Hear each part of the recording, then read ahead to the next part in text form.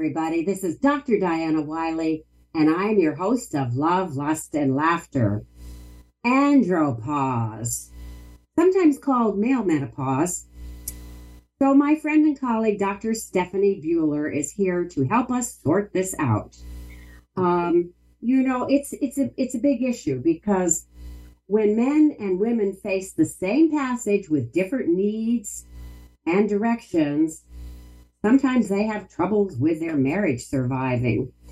And of course, many men don't discuss this with their doctors, their wives, their partners, their lovers. So let's talk about it, Dr. Stephanie, and welcome back. Oh, thank you. I'm very happy to be here. And this is a very, this is a very fraught topic. And Yes. yes, very fraught. There's a lot of confusion about what is happening at different stages for men, because I think women are a little more vocal about it. And we have more, well, we can get into it, but we have more signs that there's, things are progressing and men don't. So that's right there. That's kind of interesting. Yes, because you say that men and women go through this midlife process differently. And so you started to explain that. And there are, existential issues too. Let's just touch on that, Dr. Stephanie. The more evolved man may be thinking, where is the meaning? What parts of myself have been left out that I am now free to live out? And other existential, we talk about some of the existential questions that you've come across from your male clients. Yeah, so it's very interesting. For quite a long time, my office was located next to a major urology practice where I live. I got referrals of many, like countless men. I used to joke that we needed a revolving door going our two offices. So I'm very familiar with these issues. But so often men would come into my office and they had seen the urologist because they had a sexual issue. And I somewhere, in the first session or two, I would think to myself, oh my goodness, the doctor has sent them here because they don't want to have to tell them that they're aging. And they need a psychologically informed person to do that. Right, exactly. That's like opening up a huge can of worms. Yeah. And I do think that, women, for the most part, we're menstruating until we're done. Of course, there's hysterectomy and other things that can be happening. But for men, there's no cycle, there's no menstruation, there's nothing that tells them concretely, like, you're getting older. You are getting older. We know, women know, we know. But I think men do not get that signal, and they are, I think, quite often in denial about the fact of aging. And once they are made aware of it or they're put in touch with it, I think some accept it, and that's great, and some, I think, really struggle. They do struggle. One of my female clients said, I have some menopausal symptoms, but the main problem is my husband has more. Oh, yeah, more symptoms. In this case, yeah. he was 57. He was withdrawn, moody, angry, and she was able to say angry that he's aging and losing his hair. Right. Right. It's insulting. I think it's insulting to their dignity. Yeah, Their felt sense of dignity as a human being, that these changes are happening. And some of them, there are things that can be done. We can talk about the role of testosterone, of course. You can get, hair put on if you want it. yeah. But, other things, I mean, that things just happen. Knees get creaky.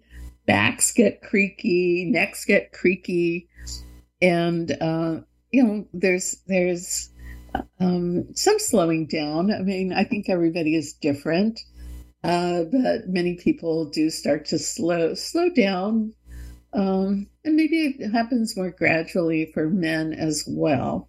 But I think it's like going to the gym, and one day you realize, huh. I can still go to the gym, but I'm not able to lift quite as much weight as I once did, for example. And that's just That's all of that is true. Mhm. And then there are some women, because women often are the problem solvers when it comes to the sexuality, or they're not. But I had one female client tell me that my husband just doesn't turn on anymore. And she said, I got tired of things not happening when I tried to get sex started. And I always thought it was me, because women usually blame themselves first, right? And thought it was me. And then she said, I stopped trying because I thought it was embarrassing to him. Oh, yes, I've heard that. Yeah. I have definitely heard that multiple times. I know, like with prostate cancer survivors, for example, partners don't want to say anything because they feel like it's going to be too sensitive a topic. Mm-hmm. And I know that there's some research that shows that women will sometimes throw themselves under the bus. They will go for help with sexual issues, but it's really their partner who's having the problem. So Yes. I think they go to see, like, is there something wrong with me? Should I be doing something differently? And they're really trying to figure out how to help their partner. So that Yeah, I think that's really true. There's a lot of shame and embarrassment, avoidance, and I think, as you said, men don't seek out help. They like in general, they don't seek out help. They don't ask for directions. I mean, that's Yeah. it's a stereotype, but Stereotype. But it's there stereotypes for a are often reason. true. Yes, that's right. That's right. And it's also true, Dr. Stephanie, that unless a man is in a good relationship with let's say, a knowing partner, the shock of the changes that his aging body is experiencing, it can and does often bring on powerful psychological crisis. And this psychological crisis can frighten a man into erectile dysfunction. It can Yeah, add to it. The psychological overlay adds to the physiological. right, And right. this is the man who's saying, my job as a male is to be strong. And so he's not going to talk about it or ask his doctor or his wife for help in Yes, in many cases. Uh, yes, yeah, right. And he goes into a shell. he goes into a Very shell. hard once he goes into his shell or his cave or whatever analogy you want to use. That Hmm. it can be very hard to get him to come back out, and it can be frustrating for the partner. And then because the male partner is in denial, he's not really paying attention. He's thinking everything is okay, or his partner is maybe exaggerating or overly emotional about things, and it can be frustrating. I do want to say that Yes. we're talking about male and female partners, but this can happen too when you have two male partners, or like mixed. We can don't want to go too far afield, but you can have transgender people with Hmm. male hormones and so on, and they can have struggles too that are due to aging. So just want to make sure that I said that. I think it's Be very important. inclusive, right? We definitely want to be inclusive. Yes. Yes. So I think it's important. I want to talk about a little bit more about the health issues, and then we'll get into the psychological issues and maybe the whole concept of use it or lose it, which definitely is involved here. Yes, yes, And then I want to talk about alcohol, diet, and stress. yes. And so we've got lots to cover in this hour with you, dear listeners.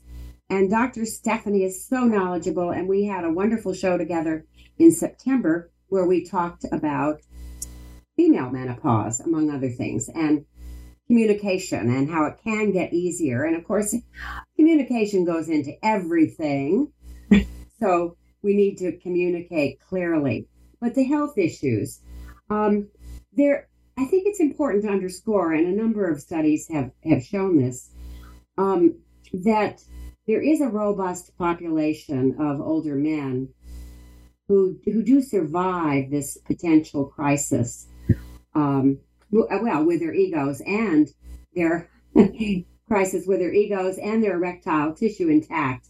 Mhm. Yeah, and 40% of these normal, healthy males remain completely potent at age 70. This was a study that was done many years ago, and I know more recent studies have even gone higher. As long as the man is healthy, exercises, and watches his diet.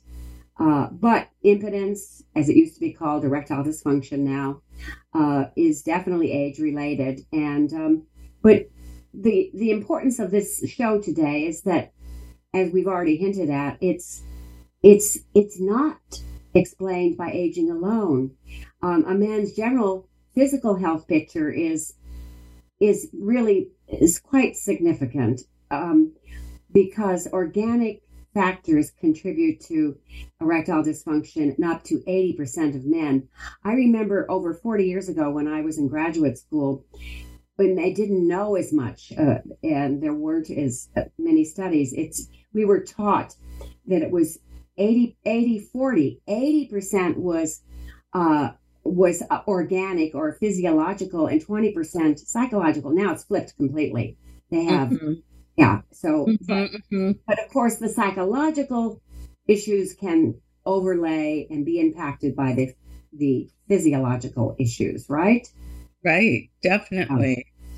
Yeah, so I mean, I feel bad that there was a time when men with erectile dysfunction, is explained by psychological issues, but they didn't have any treatment. And so they were back then on the couch, with an analyst trying to help them with their ED, and it wasn't going to help because there was something physiological happening. And one of those things, of course, testosterone can be an issue, but also high cholesterol. And that's where diet comes in, and blood pressure issues, blood pressure medication can cause ED. Lots of medications as we age, we're susceptible to different problems such as diabetes, heart disease, neurological problems, and so on. And all of those can have an impact on sexual function as well. So one thing about ED is that if a man is experiencing that, not just once in a while, that's okay. That's nothing to get worried about. Unfortunately, a lot of men do worry about it, and then they cause themselves a lot of harm.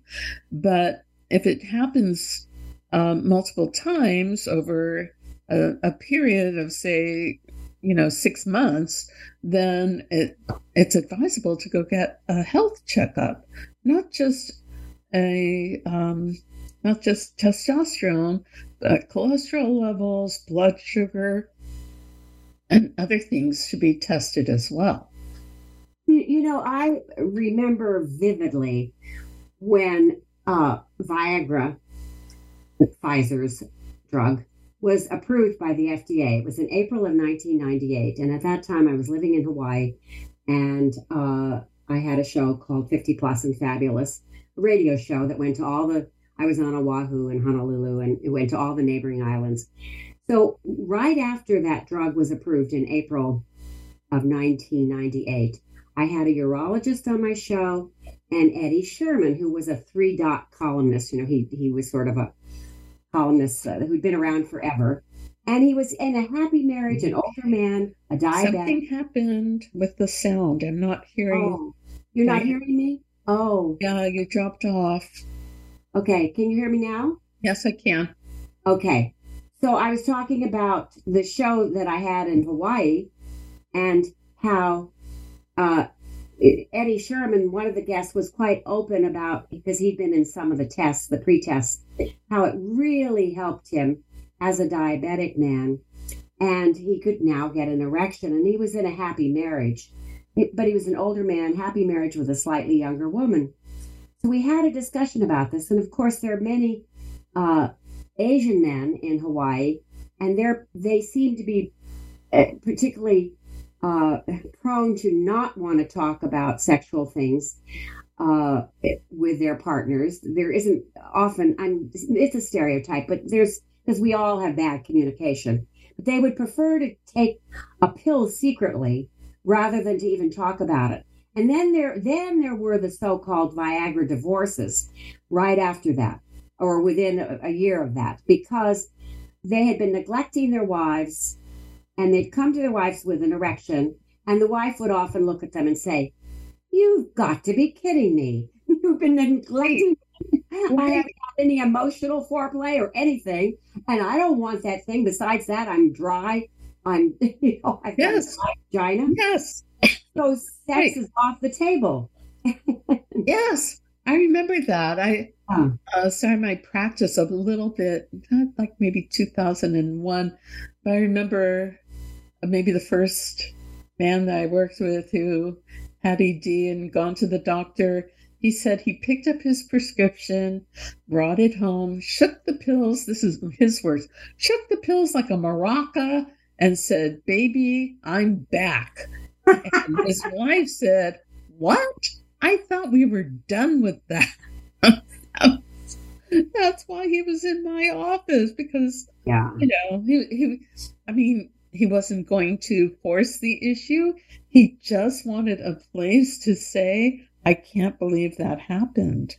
I can't believe that," but you're right. I mean, if it's been quite a while, you can't just expect a partner to necessarily be over the moon that you are back to being able to get erections. So it requires a lot of communication. Yes. And that's where you and I have been helpful to many couples, and to teach them that sex does not equal intercourse, that there are all these other things, that outer course, the sensate focus homework that most sex therapists suggest. But for a lot of people, that virility thing, I've got a hard penis and I want it in a warm vagina. Right. Right. And I feel more virile when I do that. And I'm working and I'm so happy about that. Right. Yeah. Yes. And of course, the one of the causes of ED is the impairment of blood supply to the penis.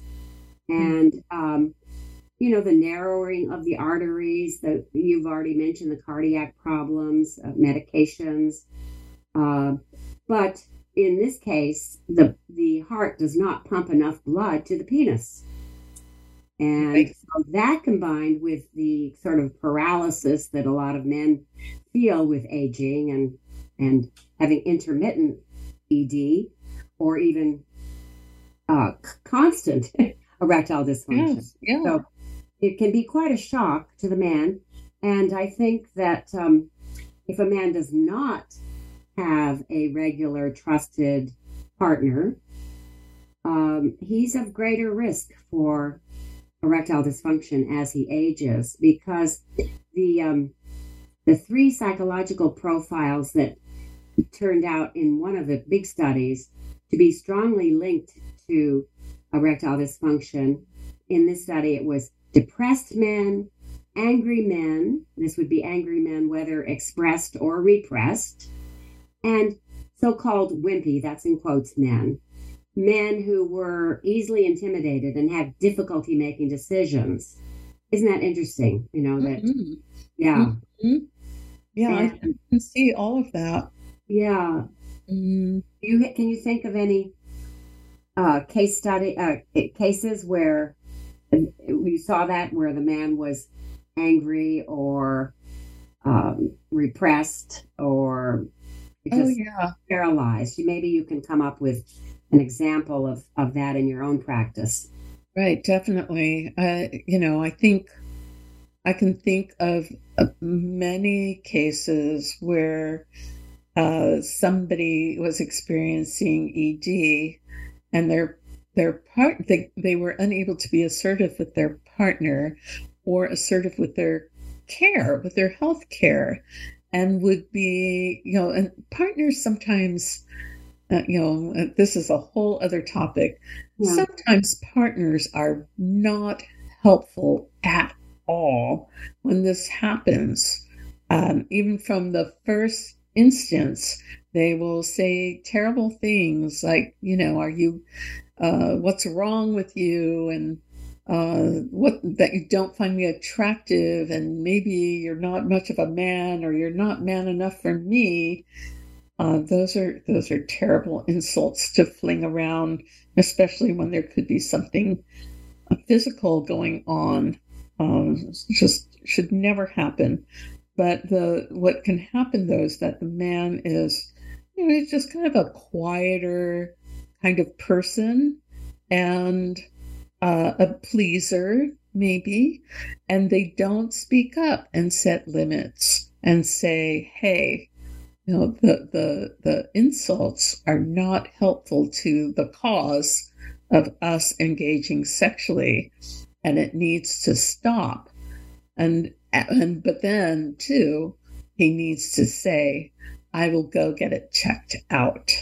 I will go get myself checked out." So it's actually, in 1998, 1999, the with Viagra being on the market, the men had to go to a urologist or their general practitioner in order to get a prescription for it.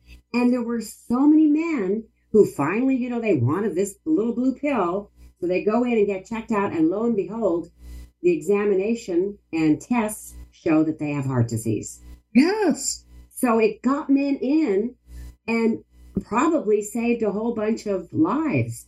Men definitely. finally saying, okay, okay, okay, I want this thing to give me a hard on. But I got to see the doctor.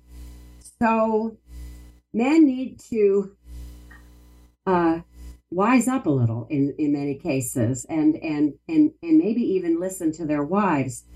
But then the wives often feel like it's before they find out all these, get educated on it, Mhm. they feel like it is their fault. There was one small study that looked at blue collar men and cops and firemen, and who had this idea that if I have to have a woman help me get it up, well, that's just not masculine, doctor. And I don't, that's just not right. And Oh yeah. yeah, and women who thought, oh, if I were just Marilyn Monroe, or that's sort of an old example, but dates me. But that if I were just beautiful and seductive, then he could get it up. And it simply is not true based on lots of studies and anecdotal stuff. Men who are confronted with a beautiful, seductive wife, if they have ED, will often be even more limp, because it's performance anxiety that rears its Yes. ugly head then, wouldn't you say? Right. Right. Performance anxiety. And once once men experience, well, women have it too, but Yeah. once a man experiences it, it becomes kind of a self-fulfilling prophecy, or they go into sort of a death spiral, like, oh, this happened and I'm afraid that it's going to happen again, and then it happens again, and then they go, oh no, now it's really a problem, and it just keeps happening over and over again. It's because they're afraid that they're going to have ED, so then they do have ED. And it can be very difficult to get out of that spiral. And so that's where sex therapy can be very helpful, is to provide some techniques on how to change one's perspective and one's outlook on things, especially on sexual things, Yes. you know, change their thinking around so that they're more focused on pleasure, less focus on their penis, more focus on enjoyment, sharing, communicating, and not putting all of their self-worth into their penis, which may or may not work exactly as they want it to. Precisely, Stephanie. Yes, that's it.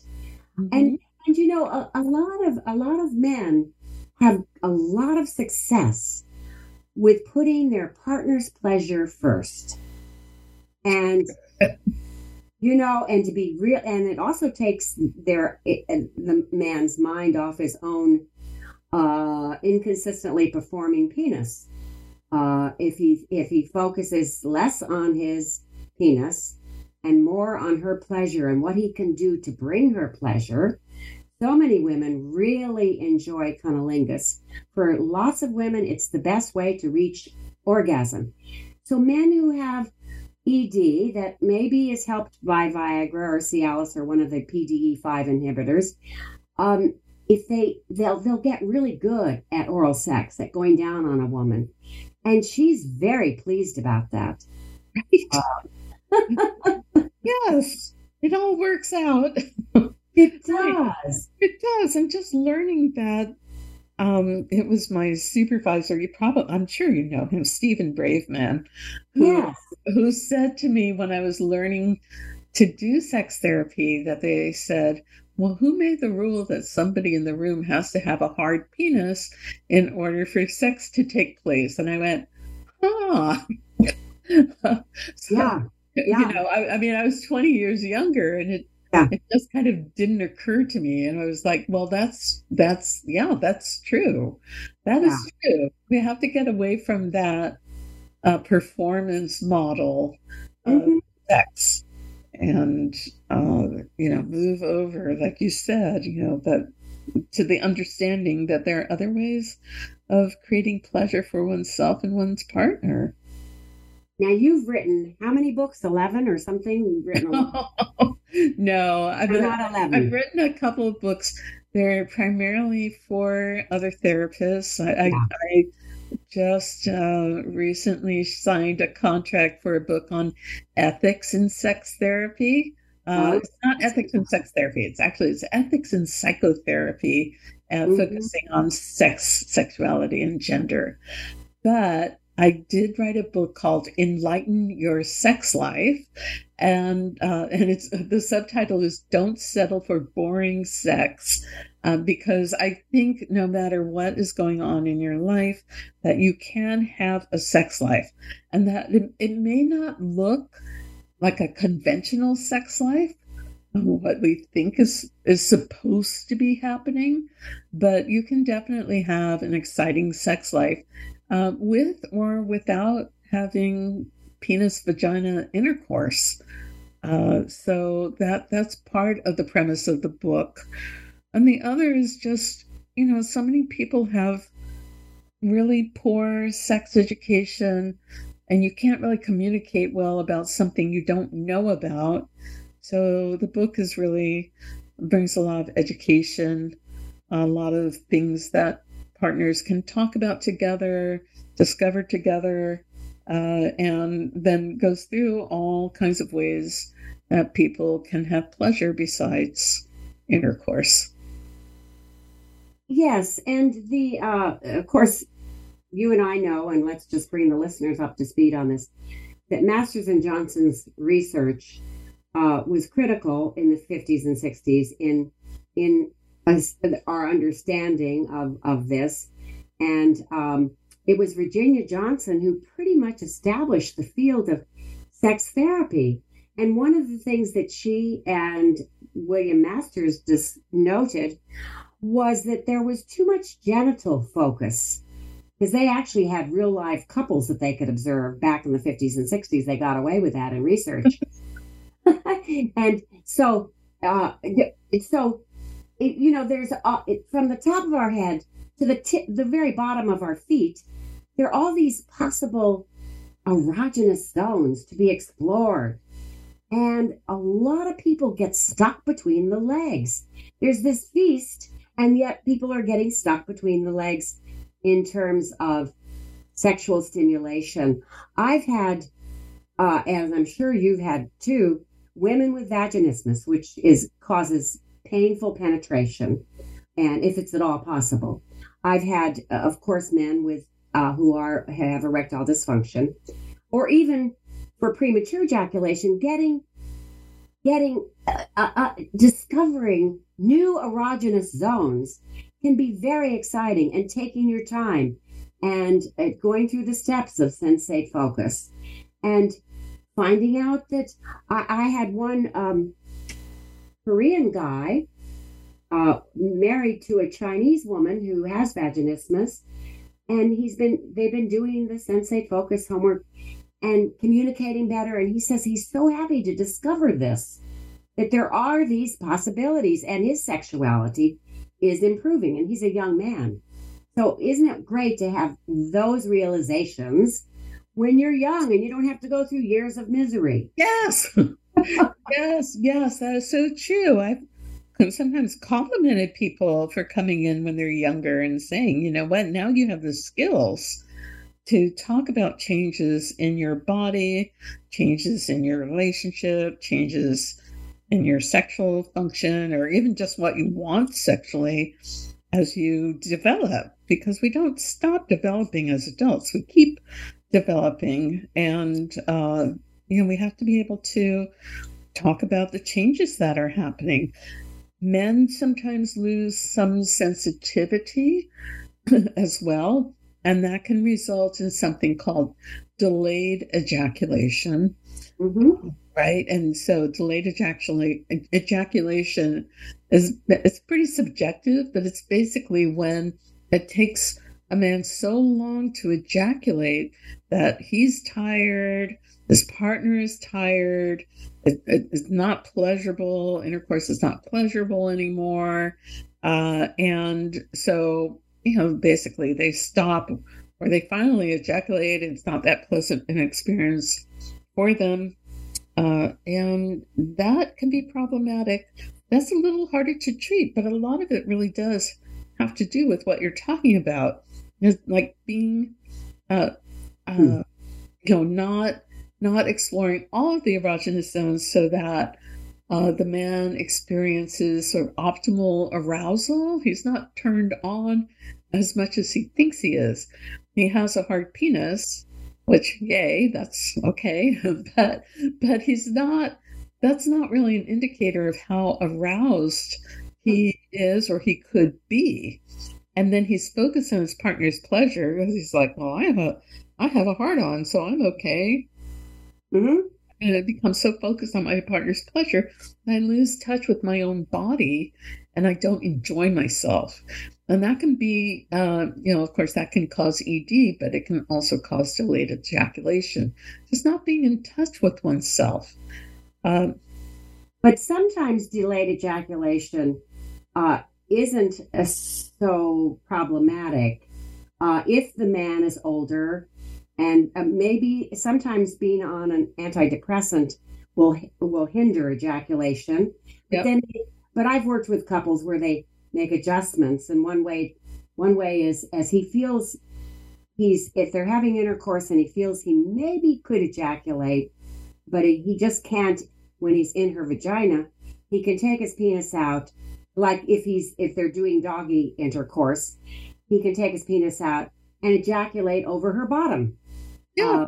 And and that's actually has worked too for couples that are struggling where they don't want a delayed ejaculation because they're trying to conceive a baby. That would be one time where you really want it to be in the vagina, obviously.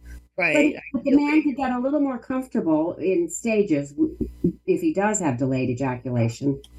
Um, so yeah, it's all very complex. But if people can talk about it, and it could be too. I wanted to discuss with you the use it or lose it thing, which as we age, it's so prevalent. Whether we've got to keep moving. That's one use it or lose it thing. Exercise. When we're in our youth, it's optional perhaps, but when we're older, it's a mandate. We've got to exercise. But when you're aging, and there may be this potency crisis, as it sometimes has been called, when the vigorous sex life requires a trusted partner and some discipline in drinking, eating, back to exercise, and preventative health measures. Right. And cannabis too. Oh, and cannabis. Let's not forget. Yes. Cannabis. I mean, cannabis is kind of one of those, well, just like alcohol, it's kind of like a double-edged sword. Like you have a little or a certain amount and it relaxes you, and maybe that helps you with sex. But then if you have more than kind of the optimal amount, now what happens? If it's alcohol, you can have ED. If it's cannabis, that can, not for everybody, but it can create a low desire. And, we talk about a stoner, but basically that's somebody who's kind of checked out, and they check out sexually too. So that's not been my personal experience with cannabis. My husband and I often use cannabis we call it sex pot, but we're mature and we communicate well. And and a few of my clients I've suggested this to, because it really helps women who are so inhibited lose some of their inhibitions, but they have to take their time and find out what's the right dose for us. Yes, and exactly. Is it edible, or is it smoking, or is it, how am I going to take this cannabis in? Right. And it's even helped some men that I've worked with ED and with PE, premature ejaculation. So if they're educated, and actually I have a bonus chapter in my book, Love in the Time of Corona, and Dr. Mark Schoen, one of our favorites, he wrote a blurb on the back. It's a year's worth of sex therapy in one volume, which was a nice blurb. But I have a bonus chapter, Cannabis for Couples, and a number of my couples have benefited from reading this. And yes, absolutely, it can be wonderful. It can be an aphrodisiac. It can help you relax, and it has many benefits. So I hope I didn't sound like I was saying don't smoke it, because edibles can be very enjoyable. It's just it seems that because of course I'm in California. We've had legalized cannabis here for quite a long time, and some clients swore by it, and it just made their experience that much more pleasurable. And then there were a few who they would fall asleep. They would try different strains and they would still fall asleep. Or sometimes it would be wives bringing their husbands in and saying, we don't have sex. And then when you look at they start talking about substances, and they are using marijuana pretty chronically, from morning till night. Well, that's a problem. And it's just like alcohol, Sure. Right? Unless you have a true problem with alcoholism, then having a glass or two of alcohol can be very pleasant. It's wonderful. A bit too much. Too much. So, alcohol it can be a treacherous friend for a man of middle age. The alcohol itself, of course, doesn't cause the erectile dysfunction, because a couple of drinks can actually excite for better erections, but it's the chronic use of alcohol that literally murders potency. Yeah. And when we look at the tissue, I've heard a urologist say this, I bet you've heard it too. When we look at the tissue from patients with chronic alcoholism, the nerve is killed inside the penis. It's almost impossible to revive it. Yeah. And Dr. Lou, remember him? Dr. Lue, Lou? Yeah. Yeah. He said it's almost impossible to revive this nerve. It usually takes 10 or 15 years of chronic heavy use to kill the nerve. Have 10 to 15 years of heavy alcohol use to kill the nerve. The same for cocaine in small doses. It might be okay, but chronic use of cocaine associated with chronic impotence. And we know smoking is absolutely devastating. Lots more people have quit now smoking cigarettes, and that's such a good thing because it damages the tiny blood vessels in the penis. And these tiny blood vessels must enlarge to accept the onrush of blood during the course of an erection. And then, of course, back to diet. Going way back to the 90s, the first really big study on male sexuality was the Massachusetts study. And that study produced the first evidence that cholesterol level is related to erectile dysfunction. The high levels of HDL, which is called the good cholesterol, were significantly associated with reduced levels of ED. So that's good to know, right? Right. Yeah. And and then there's also the thing about nitric oxide, which inside the penis. And as I understand it, the nitric oxide is elevated with Viagra, sildenafil. I think I'm mispronouncing it. I guess the drug of it. Mm-hmm. And the nitric oxide helps the smooth muscle inside the penis, helps with the erection, and it goes down as men age typically because but it's kind of a gas inside the penis. And I'm not describing this very well, but the nitric oxide can be helped by if it's low, and it is low for many older men, it helped by one of the PDE5 inhibitors. Yeah, definitely. Yeah. Definitely. But again, kind of going back to the psychological, I think, whether it's ED or something else, I think many people don't like the idea of having to depend on a medication.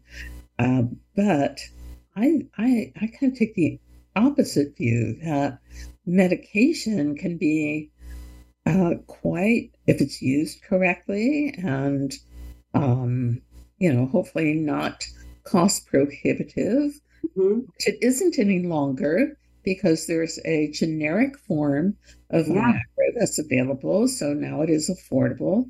Why would you turn down an aid that it will improve your quality of life? So I think exactly. Let's under the we've talked about diet and alcohol. I want to talk a little bit more about stress because it for so many this is the final straw. That psychologically there are 3 changes that occur related to stress and in men, and it increases in depression, hostility, and anxiety. These are the changes that occur psychologically, increases in depression, hostility, and anxiety. And all of this stress further constricts the blood vessels that allow the penis to become engorged. And this can be, of course, devastating because men in general are so identified with their penises. And when they don't work, and they don't have a good relationship that's communicated, it's devastating.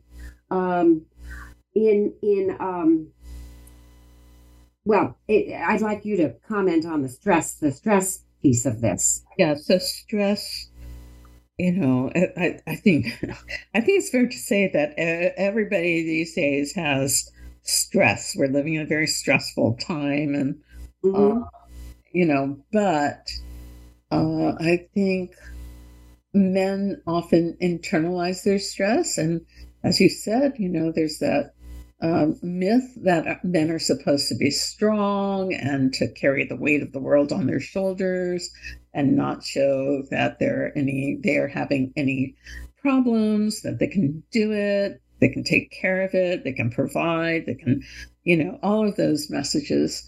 And when they stumble, or when life is making it difficult for them, whatever it is, an overly and unrealistic boss, or problems with kids. Like as men are getting older, they have teenagers, so Yeah. Mm. teenagers doing those things that unfortunately teenagers sometimes do. Uh, Often do. Often do, yeah. I was trying to give them a little break. Well, you have a daughter who was once a teenager. I have a daughter who was once a teenager and a son, although I had more trouble with my daughter. Yeah, I have Uh, heard that. there, there's an Arab curse that the father of my daughter evoked, and it was when she was 13. And the Arab curse is, "May all your daughters be 13." Yeah. That's a good one. I haven't Yeah, heard it. yeah. You got to get through it, but so do they. They're just the hormones are dictating to them. Uh, Yes. Yeah. Yeah. yeah, So, those things are stressful. And, stressful. and even good things can be stressful, wedding Yeah, coming up, or those kinds of things, a promotion, and worrying about living up to expectations. So stress can be very detrimental. It not just psychologically, but also it does have a physical effect, and our cortisol levels go up, and adrenaline goes up, and adrenaline has a direct effect on erections. So managing stress can be really important, and there were a number of studies on mindfulness being helpful for women with low desire. But I think what I've found anecdotally is that it can be helpful for men too, to just be able to be more in the present moment and hmm. not have so many worries about what, anticipation about what is going to happen. Like the other shoe is going to drop, and I'm just going to just worry about it. That's such a good point, Stephanie. That's yeah. Yeah, Lori Brato's book, Dr. Lori Brato's, the Canadians are doing so much good research because, oh, well, the government funds it, and the US government does not fund, at least I'm not aware of any funding on the pleasurable aspects of sex. And the pleasurable aspects of sex and wanting pleasure for ourselves, and if pleasure isn't even taught to young people with sex education, to be more focused on pleasure, however you have your pleasure. And it doesn't have to be PIV, penis in vagina. And so, yeah, mindfulness, being in the moment. I find personally, in my personal, happy to say, robust sex life with my husband, I am more and more in the moment. And part of it's my mortality. There's less time to waste as I get older. Yes. Yeah, I want this to be the best possible experience, and it works. Uh, Yes. to be really present and breathing and not thinking about a whole bunch of other stuff, which, it's thought that since women have a bigger corpus callosum, the connecting tissue between the right and left hemispheres of the brain, that enable women when they have babies, if they're having sex, they can also hear the baby cry. Well, women are still multitasking when their baby is now having babies of his or her own. uh, Yeah, right. Yeah. So they're still multitasking because there's a part of them doesn't really want to be there. So that can be addressed, of course, in the course of sex therapy with a couple or Mm. with an individual. Um, but don't you find that that's true? That just being so much in the moment and breathing and can really improve one's sexual experience.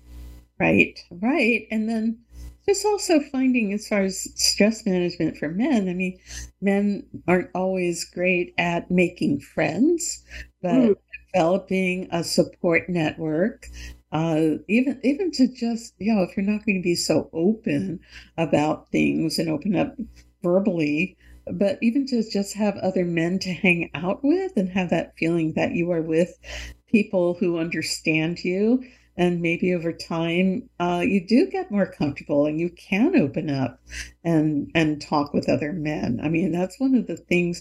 I look at my husband as he's aging, and seeing him, he has good buddies, and they don't sit and talk about things for hours like I do with my friends, but yeah, yeah, they yeah. do let off some steam. They do talk about things, and I think it's really helpful in terms of stress management.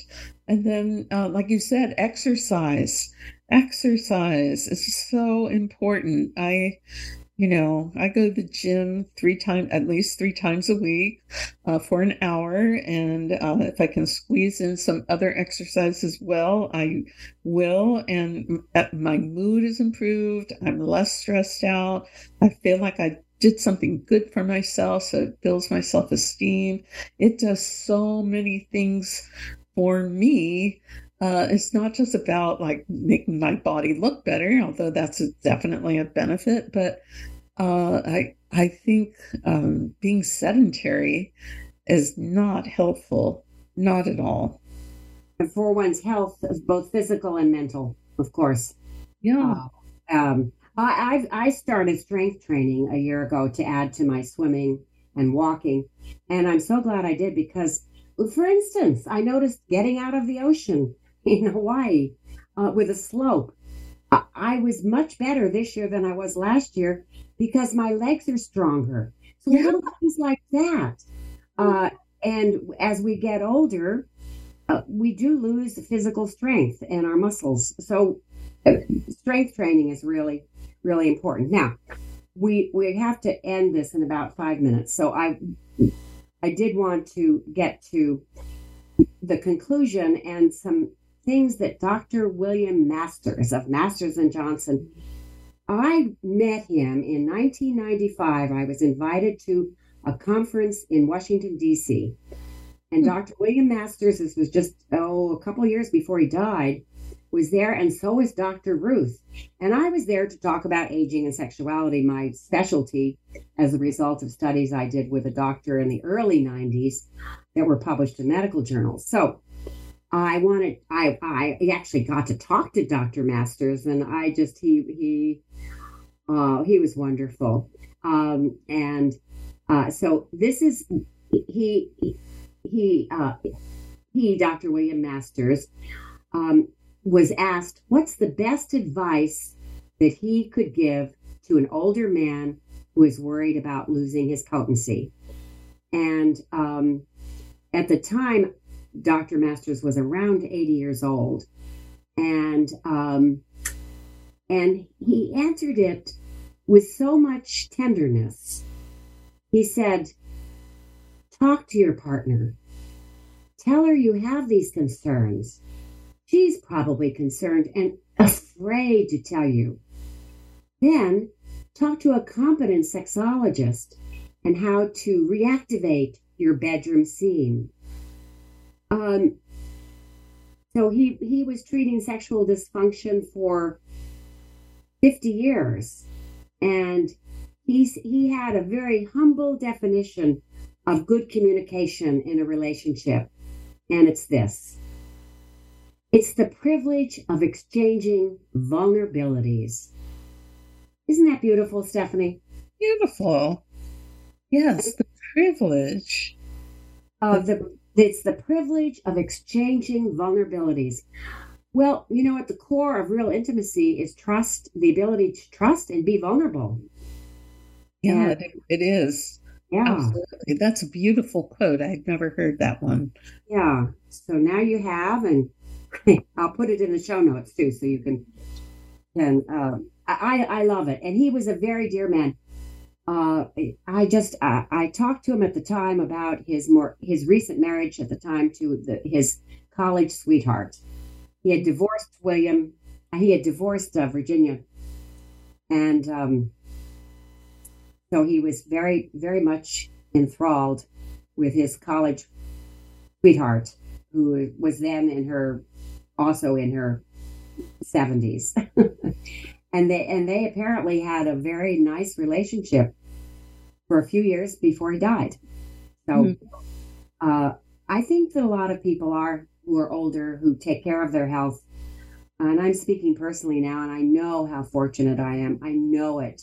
It makes a big difference to have a really robust sex life that's really healing. I mean, I had abdominal surgery last February, and it helped me heal to have, well, at the beginning, no intercourse, but, lots of outer course and lots of touching. And it really helped me heal.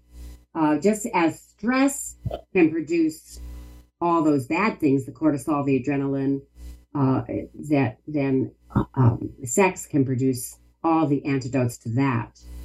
So you have endorphins and Yes. Yes. dopamine and all Sex those and good things. orgasm, great stress relievers. Huge, huge, huge, huge. Huge. So we have to stop the show soon. Um, I wanted to end with Dr. Masters. Do you have a final message that you'd like for our listeners to hear about this topic, which has mainly been today on andropause, male menopause, sometimes called? And yeah, any last minute or final words from you, Dr. Stephanie? Yeah, so I think what I would want to leave people with is the idea that you can have a sex life no matter what age you are. You can enjoy a sex life and try different things, be present, communicate, and enjoy all the pleasure that you can have at this stage of life. Beautifully stated. And of course, we are exactly on the same page, Dr. Stephanie. And you are such a wonderful guest. And I hope I can invite you back and you'll say yes in the beginning of 2024. Okay. Because we It's have so much to talk about. We do. We have a lot to talk about. We're seasoned ladies. Seasoned ladies Yes, yes, yes. have lots of information just because we've lived a long time personally and clinically too. So it's a good thing. So thank you again, Stephanie, for being on the program today. And in my show notes, I will list that you are learnsextherapy.com is your website because you're teaching other people how to be sex therapists. Correct. Thank you again. Thank you again. And, for all of you listening, and if you're a woman listening to this and your guy has some evidence of andropause, male menopause, get him, if you're listening, get him to listen to this show. That's the advantage of podcasts. You can listen when you want to. Right, Stephanie? Okay. Sounds Okay. good. Okay. All right, everybody. Have a great Thanksgiving. We have a lot to be grateful for, even with all the troubles globally and in this country, but we have many blessings. So counting our blessings and being grateful is always a good thing to do. And I'm grateful for you, Dr. Stephanie. I'm grateful for you as well. Thank you. Bye, everybody.